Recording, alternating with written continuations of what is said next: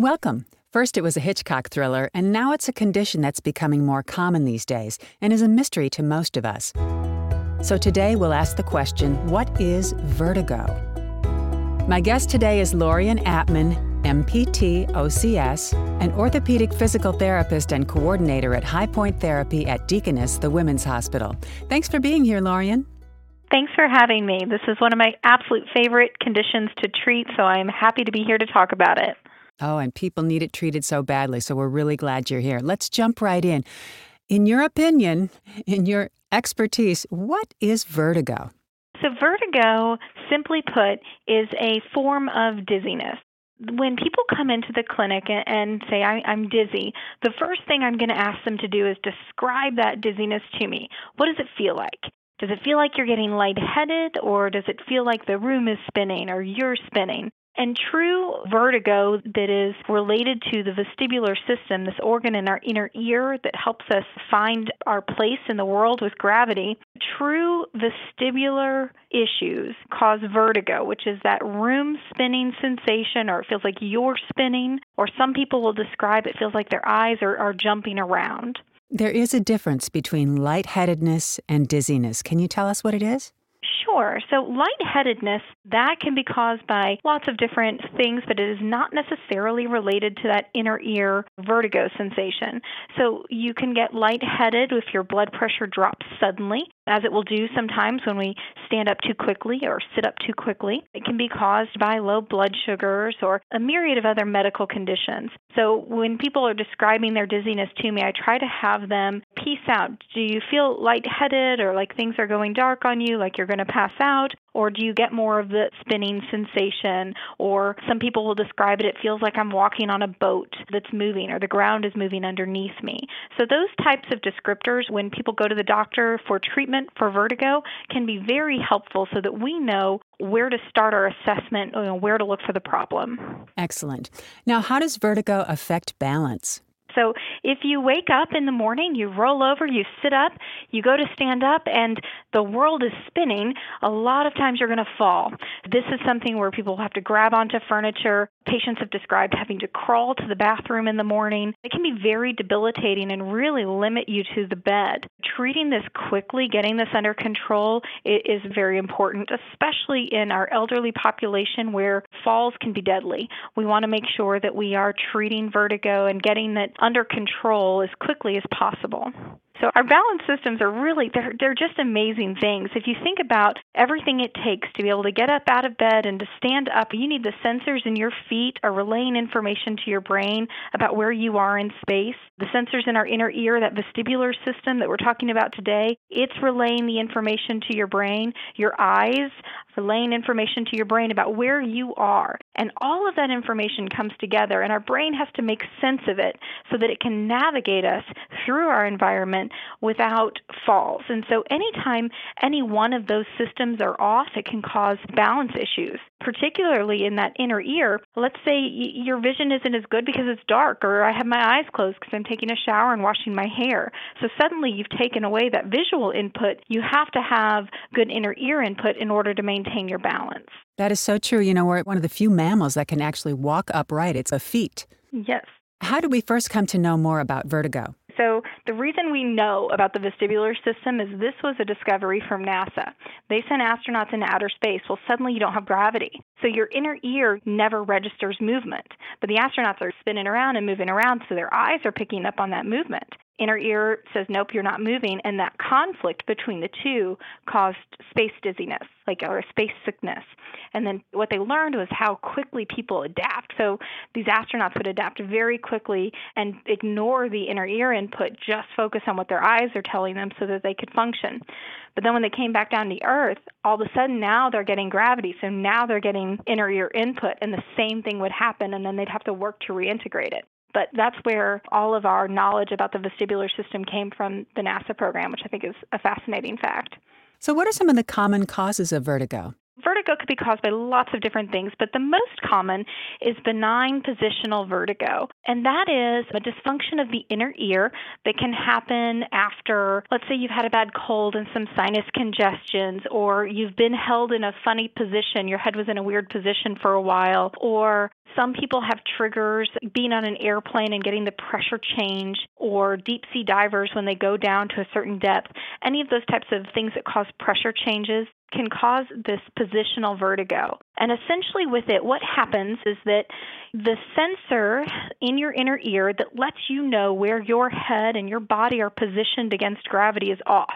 So when you go to sit up in the morning, your left inner ear could be saying, I'm still laying down, and your right inner ear says, no, I'm sitting up. And your eyes go, yep, I'm sitting up. Well, your brain gets this conflicting information, and it doesn't quite know what to make of it.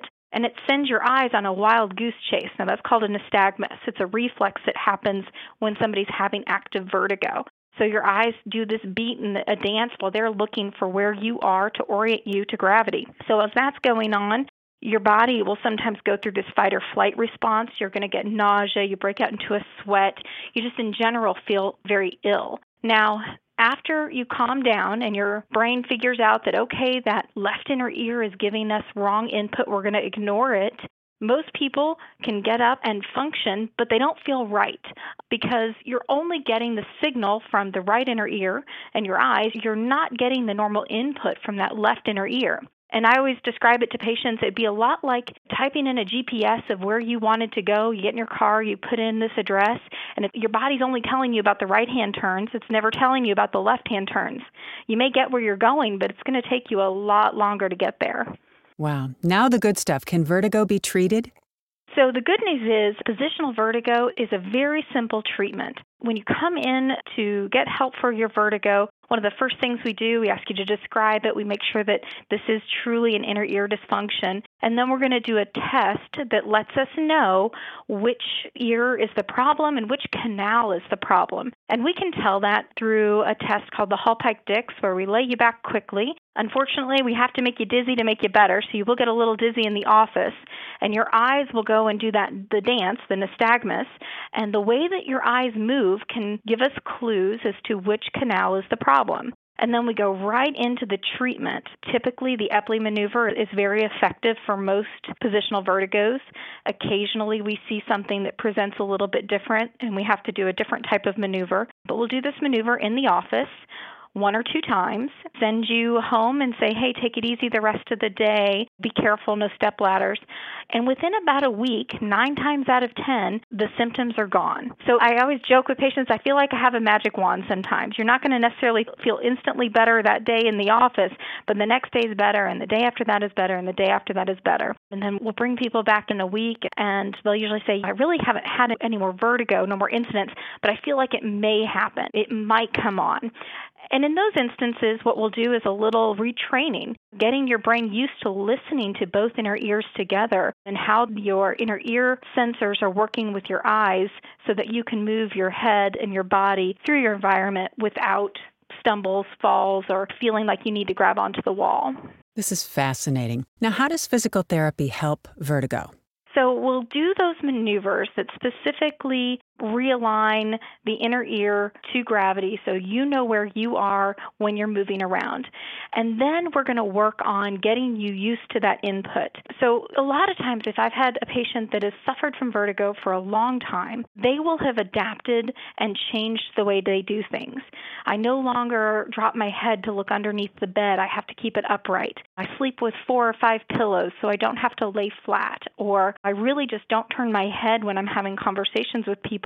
I will just turn my entire body. So when we start to see those types of adaptations, then we need to work with people so they do get normal input to that inner ear.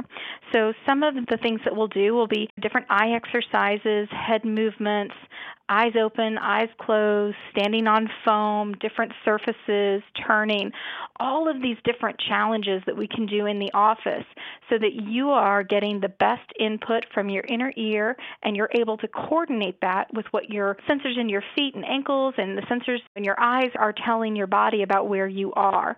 And then people can move through their environment a lot more naturally. One of the common things I hear from people is they struggle in the grocery store with the aisles of things. They're looking down the aisle. People may be walking towards them. It's a very busy environment, and that can be really difficult for a patient that's had vertigo to take in all of that information and not feel dizzy.